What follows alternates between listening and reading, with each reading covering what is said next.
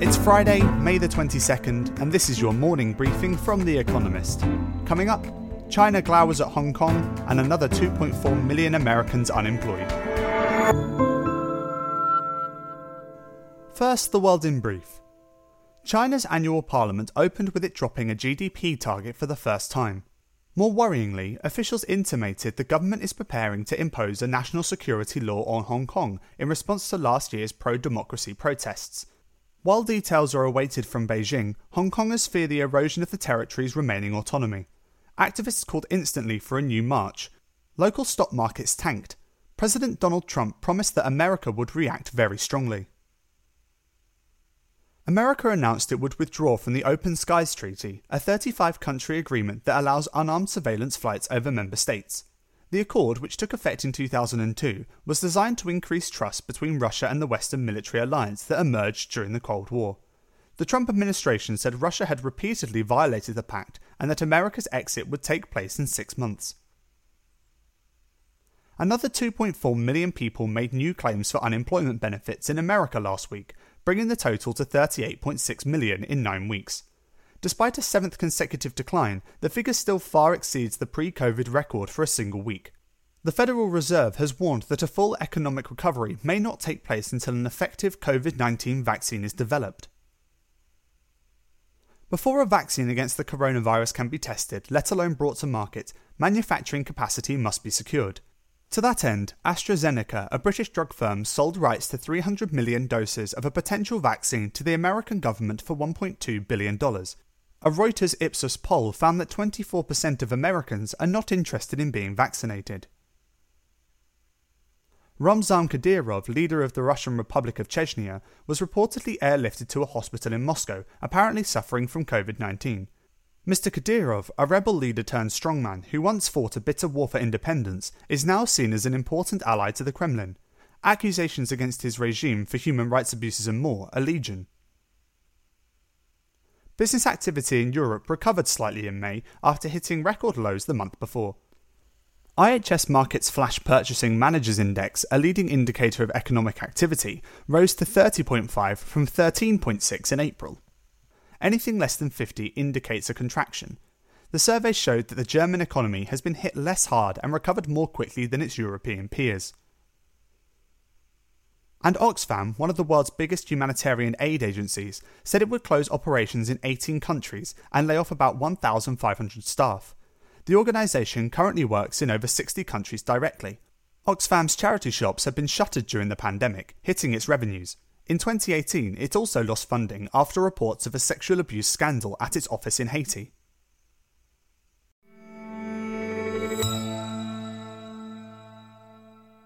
And now here's today's agenda.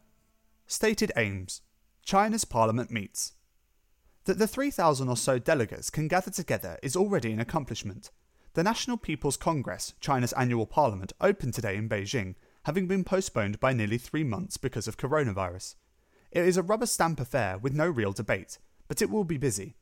One of the first actions was to drop an annual GDP target, a practice observed consistently since 1994. Given uncertainty about the pandemic and the global economy, Prime Minister Li Keqiang said the focus instead would be on stabilising employment. Many economists had reservations about the figure's veracity in any case. GDP targets were rarely missed. But they were an indication of the government's state of mind. And China is still not ready to forsake growth. Mr. Li announced it will run a higher fiscal deficit as it ramps up economic stimulus. The parliament, which lasts several days, will get into more controversial territory later on. Out of patience. China and Hong Kong. Indications from China that it might force a national security law onto the territory has Hong Kongers bracing for a resumption of hostilities. Under Article 23 of the Basic Law, Hong Kong's government is required to pass legislation to outlaw treason, sedition and secessionism. A previous attempt in 2003 prompted such protests that the bill was shelved. China's government has become increasingly insistent that it must be passed soon. It sees protests in Hong Kong as a national security threat to the whole country and wants new ways to punish dissent. Hong Kong's chief executive often says that such a bill will be passed when the time is right. Now, China's parliament, meeting this week, is expected to introduce a resolution which would either put more pressure on the local government to push legislation through, or perhaps bypass it completely and impose national law on Hong Kong. Neither is good news for the territory's civil liberties or foreign businesses. In the dock, Benjamin Netanyahu in court. On Sunday, a serving Israeli Prime Minister will appear as a defendant in a criminal trial for the first time in the country's history. Benjamin Netanyahu will face charges of bribery and fraud, exactly a week after he swore in his fifth government. Mr. Netanyahu has denied the allegations against him of receiving illegal gifts from wealthy benefactors, and of intervening in media regulation on behalf of friendly press barons.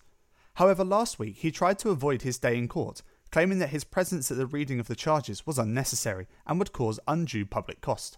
The Jerusalem District Court judges summarily rejected his request, ruling that he would have to turn up just like other defendants. Like his predecessor as Prime Minister Ehud Olmert, Mr. Netanyahu now runs the risk of ending up in prison for bribery, though before, not after his retirement. Don't stop me now. Burundi to the polls.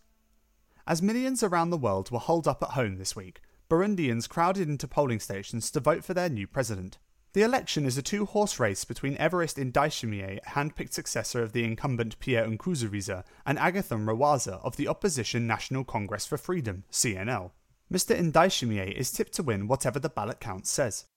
With no foreign election observers present, voting day was marred by malpractice. Ballot boxes were allegedly full of papers before polling stations opened. Ruling party members were accused of adding extra votes using identity cards belonging to dead people. Nonetheless, CNL reckons it has won more than 80% of the vote. Mr. Ndayishimiye is likewise confident of his own victory. Provisional results are expected next week. Rumours are circulating in the city of Bujumbura that Mr. Nkurunziza will enforce a belated lockdown that same day. His excuse will be COVID-19. His real aim will be to stifle dissent and violence.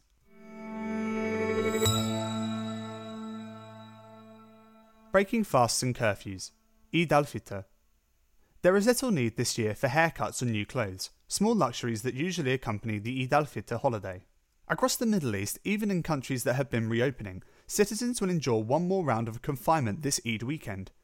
Jordan and Saudi Arabia are under special lockdowns for the festival. Curfews were tightened in the United Arab Emirates and Egypt. After an unfestive festival though, governments are eager to open for business. Some may resume international flights next month. The virus is still spreading, particularly in Gulf states, but death tolls are far below those in hard-hit European countries, and the region cannot bear the cost of a delayed reopening.